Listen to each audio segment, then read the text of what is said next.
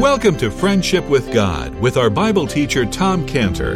Today's message and previous messages can be listened to or downloaded for free at friendshipwithgod.org. friendshipwithgod.org. You can also obtain free resources from Tom Cantor and view our online bookstore at friendshipwithgod.org or call us at 800-247-3051. 800-247-3051. Tom Cantor also has a daily devotional verse that comes out each day by email and on Facebook. To receive this small daily devotional verse that Tom Cantor puts out, you can sign up at friendshipwithgod.org, friendshipwithgod.org, or find Tom Cantor on Facebook by searching for Tom Cantor and Friendship with God. Now, here is our Bible teacher, Tom Cantor.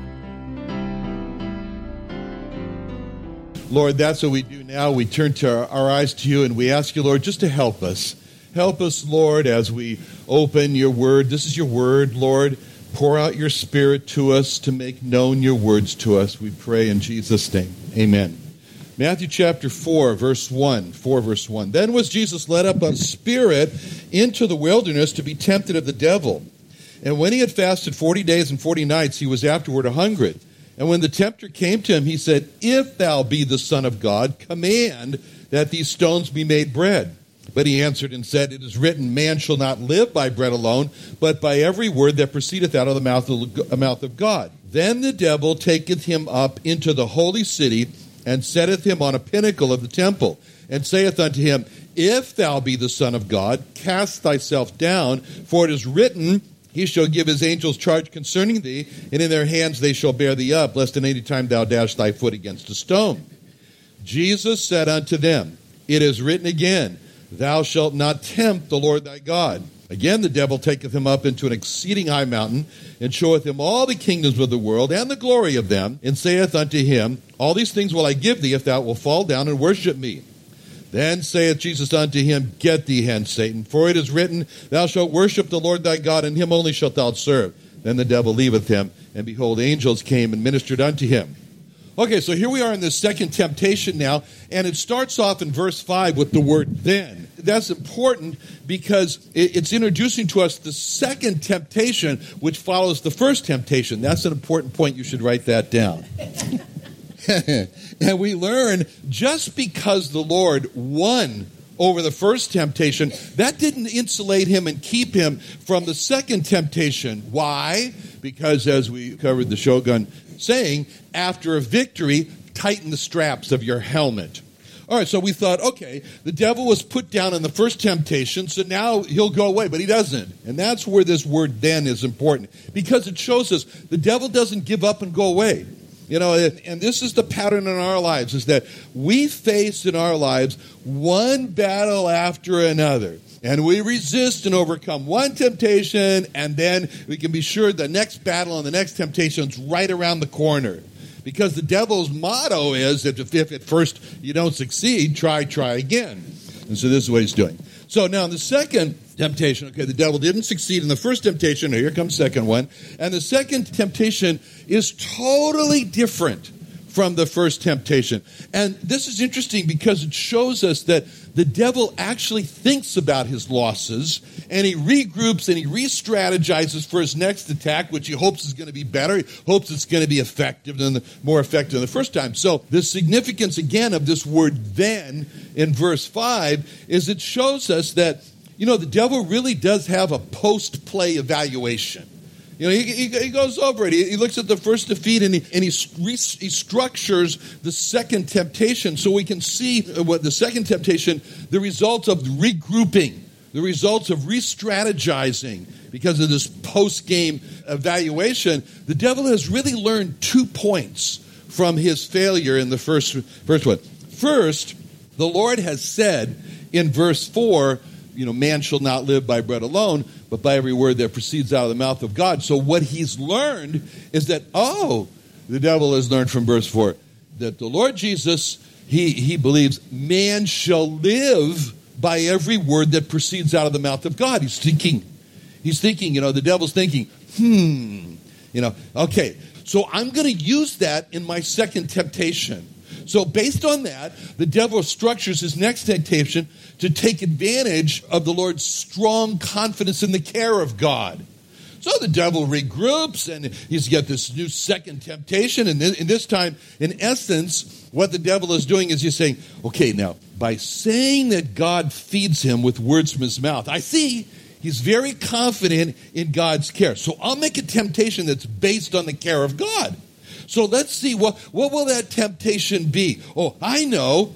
How about the care of God to not allow him to be hurt if he should fall off the highest point of the temple? Yeah, that's good, because he's confident in the care of God. So let's say if he's really ready to show his confidence in God's care, if he falls off the highest point of the temple, I'll tempt him like that. See, that's the first cause for the devil to choose this structure for the next temptation. Now, second, the devil takes note of the fact that of the words that the Lord used in verse 4 when he said, "It is written."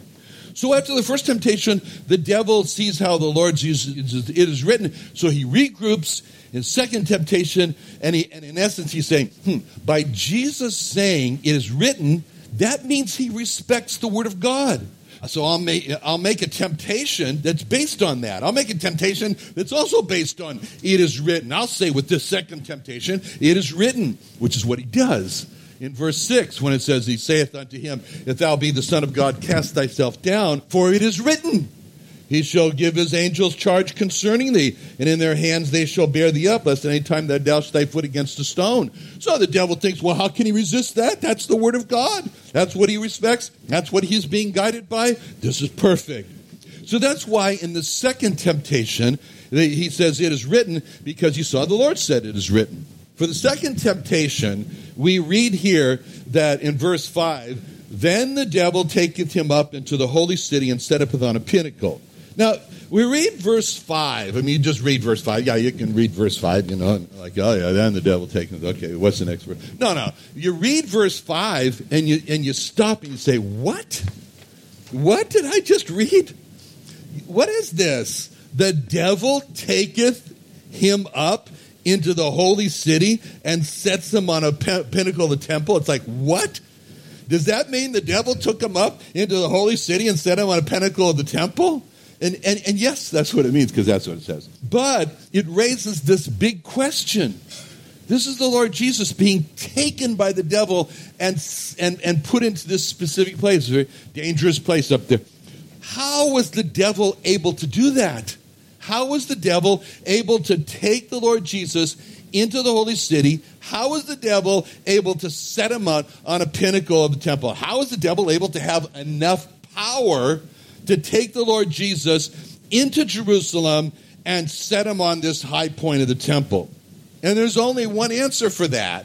There's only one answer to that question of how was the devil able to do that. And it's interesting where the answer is found, because it's actually found in a scene where the Lord Jesus gives a response to Pilate before Pilate sentences him to die on the cross.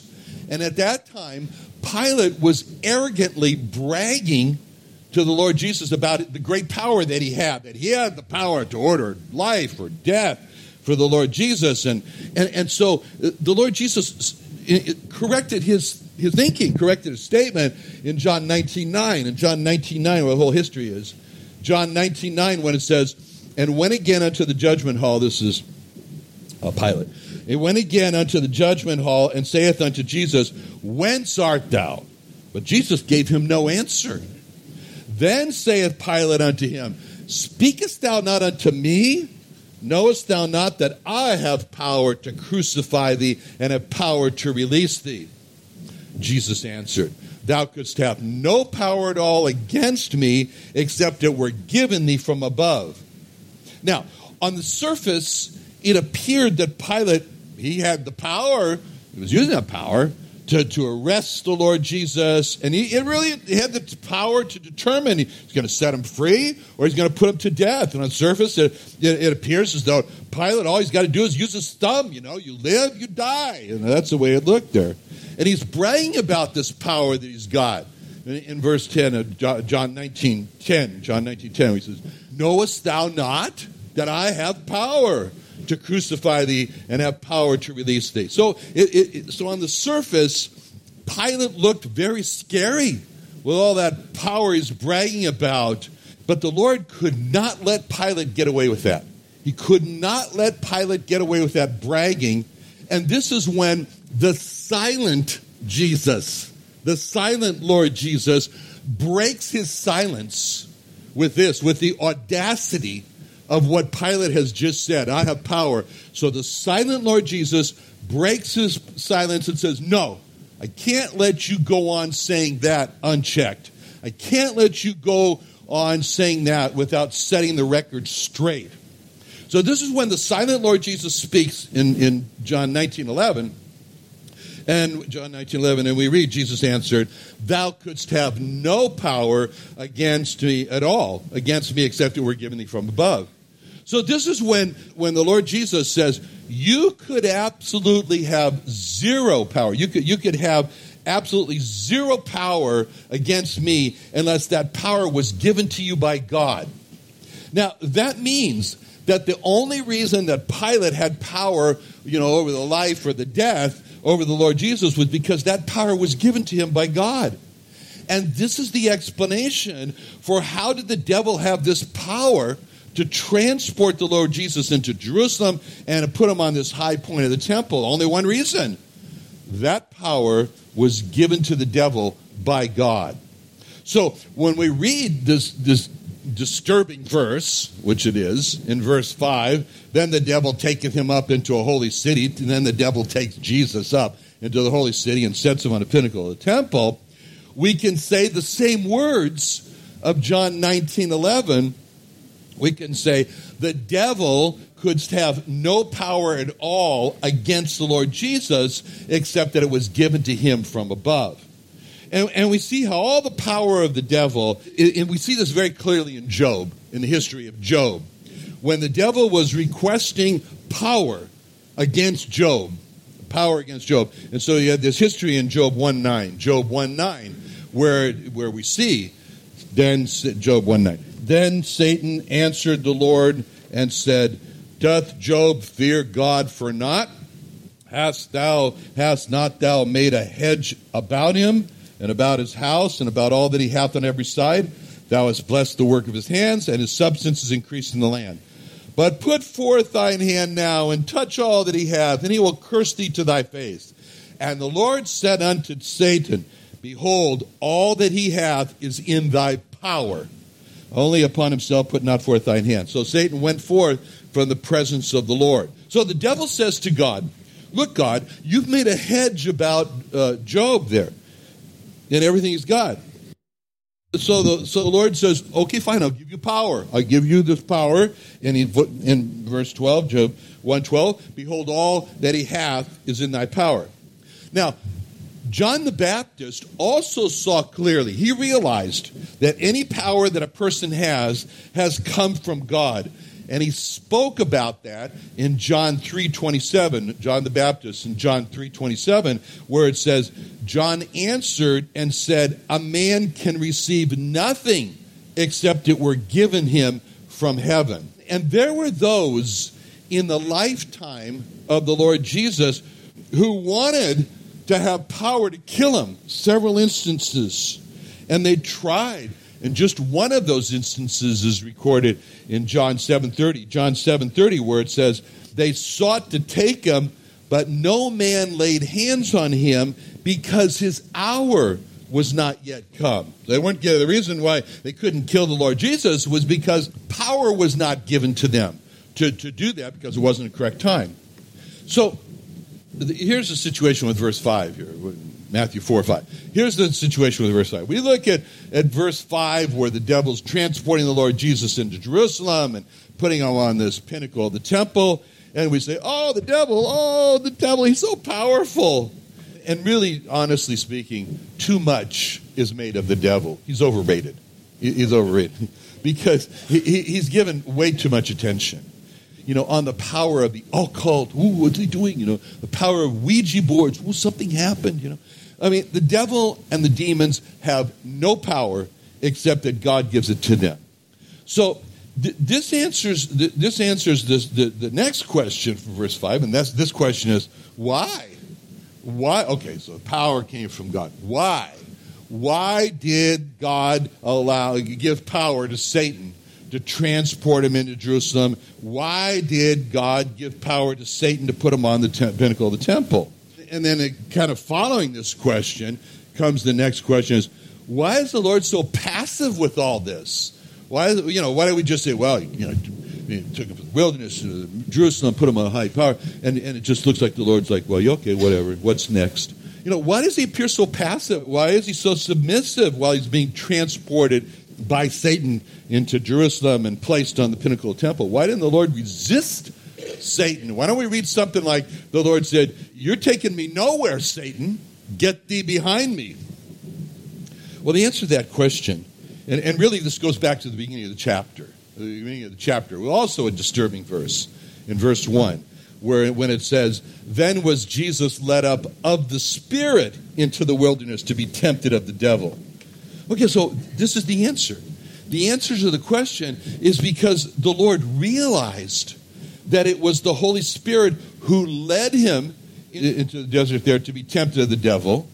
And so the answer to the question is because the Lord realized that Satan had been given this power to transport him, this power to set him here on this pinnacle. And so this is why he is submitting to Satan's power to transport him and set him there. Because he's really submitting to the power of God, to the power that God gave to Satan. And this answers the question that we look at in Isaiah 53, 7, where we read about his response to being crucified. In Isaiah 53, it's a sacrifice chapter. Anyway, it says in Isaiah 53, 7, he was oppressed and he was afflicted, yet he opened not his mouth. He's brought as a lamb to the slaughter, and as a sheep before her shearers is dumb, so he opens not his mouth. We read that and we say, why?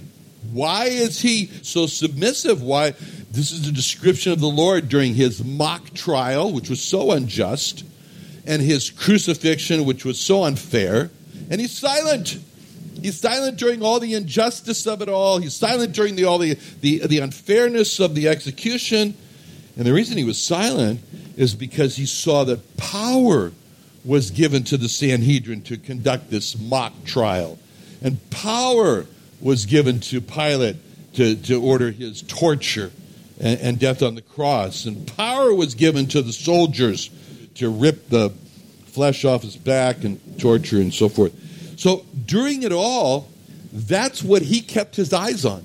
That's what the Lord Jesus kept his eyes on while all this is going on. He was committing himself to God, seeing that power was given to all of his enemies, just like it's described in 1 Peter 2:22. 1 Peter 2:22 talks about his response. It says in 1 Peter 2:22, he did no sin, neither was guile found in his mouth, who when he was reviled not again. When he suffered, he threatened not, but committed himself to him that judges righteously. Now, this is where it comes back and gets personal with us. Because sometimes we're treated so unfairly and so many injustices are done against us that we want to lash out with you can't do that to me. I'll resist you. I'll sue you. There we go. I will fill in the blank. And that's the time when we have to realize that all the power that others have to be unfair and to be unjust against it, it's all given to them by God. It's all given to them by God. And that's the time for us to emulate or copy the response of the Lord Jesus when the power of Satan was against him, when the power of Satan comes against us. And in verse 5, then the devil taketh him up into the holy city and setteth him on a pinnacle of the temple. Now, there's another characteristic which is interesting here of the Lord during this time for us to copy, for us to emulate. I mean, here was the Lord in the desert there, alone, isolated, separated from, and he's brought into Jerusalem, and he's put in the temple on the highest point of the temple. So we have to imagine the excitement of it all. I mean, from the nothingness happening in the wilderness to the capital in Jerusalem, with all the excitement at the temple, the most admired structure among the people, the temple, and not just any place in the temple, the highest point of the temple. So there's a lot of excitement here. And we see how the Lord is remaining calm. He's not getting all wound up, but he's remaining calm. He's collected. Fanaticism mistakes excitement for spirituality. Fanaticism, it mistakes jumping up and down and falling over with being filled with the Spirit of God. But that's not what we see the Lord here. The Lord is very calm during all this excitement that's going on. Now, devil sets him on the pinnacle of the temple. He's up there at the highest point. He puts him on the highest point. And then he suggests to him, jump. Why don't you jump? Why don't you jump? You ever been on top of a cliff or a high point, a tall bridge, and suddenly this suggestion comes, I dare you to jump. What would it be like if you jumped? I know you don't have that. Okay, that anyway. But, all right. I need therapy. I know that. Anyway, but that urge comes from the devil. Well, this was a temptation of the Lord, for the Lord. And the reason for this temptation, what was the reason for it? Well, because the devil knew that the Lord was on a mission. He was on a mission. And the mission that God the Father had given to him was Isaiah 49:5. Isaiah 49:5 gives us the mission very simple, the mission that God the Father gave to God the Son when he left heaven. It says in Isaiah 49:5, and now saith the Lord that formed me. So this is God the Father speaking to the Lord Jesus Christ. And now saith the Lord that formed me from the womb to be his servant, to bring Jacob again to him. To bring Jacob again to him. See, that's very simply put. That's the mission that God the Father says, okay, you're going to go to earth, and you're going to be formed in the womb, and you're going to be my servant, and your life work, your life mission is to bring Jacob again to me. Okay. So when the Lord Jesus looked at his life as a man, he saw that I'm a man. I was formed from the womb to be God's servant with the key purpose to bring Jacob again to him. Now, more than anything else in life, the Lord Jesus wanted to please the Father. That's what he wanted to do more than anything else. He said that in John 8:29, when he was speaking to others, he said, he that sent me is with me. The Father hath not left me alone. I do always those things that please him. That's what he wanted to do in life. Always those things that please him. I want to know, what does the Father want? I want to do that. Father wants me to bring Jacob again to him. I want to do that. So the Lord Jesus wants to please the Father. He's left heaven to become a man. You can imagine the Father, saying to the Son, the Lord Jesus, Son, bring Jacob back to me again. Son, bring the Jewish people back to me again. You can imagine this. And when the Lord Jesus leaves heaven, it's like this mission is ringing in his ears. I must bring the Jewish people back to God again. That's why I'm being sent to earth. And when it was suggested to him that, maybe you should turn and go to the Gentiles, he replies in Matthew 15:24, but he answered and said, I am not sent, but unto the lost sheep of the house of Israel. So the problem was that it was in John 1:11, where it says, he came unto his own, the Jewish people. He came, and his own received him not. They said, thanks, but no thanks.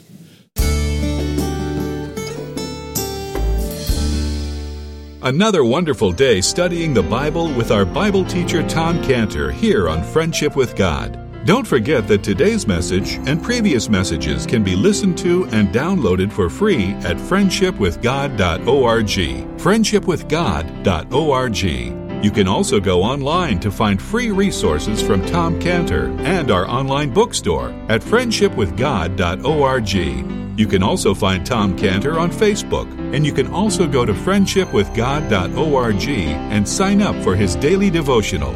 Tom Cantor is also the founder of Israel Restoration Ministries. You can visit that website at israelrestorationministries.org. You can write to Tom Cantor at P.O. Box 711330, P.O. Box 711330, Santee, California. Santee, California 92071. Or email Tom Cantor at tomcantor@friendshipwithgod.org. Tom Cantor at friendshipwithgod.org. Or for more information about Tom Cantor and Friendship with God and Israel Restoration Ministries, call us at 800-247-3051. What are you doing Sunday nights? Join Friendship with God radio Bible teacher Tom Cantor of the Friendship with God Fellowship Church every Sunday night at 5:30 p.m. at the Creation and Earth History Museum in Santee, California. Watch and listen live around the world to Tom Cantor Sunday evening on YouTube.com by searching for the Friendship with God Fellowship or by going to our homepage at friendshipwithgod.org.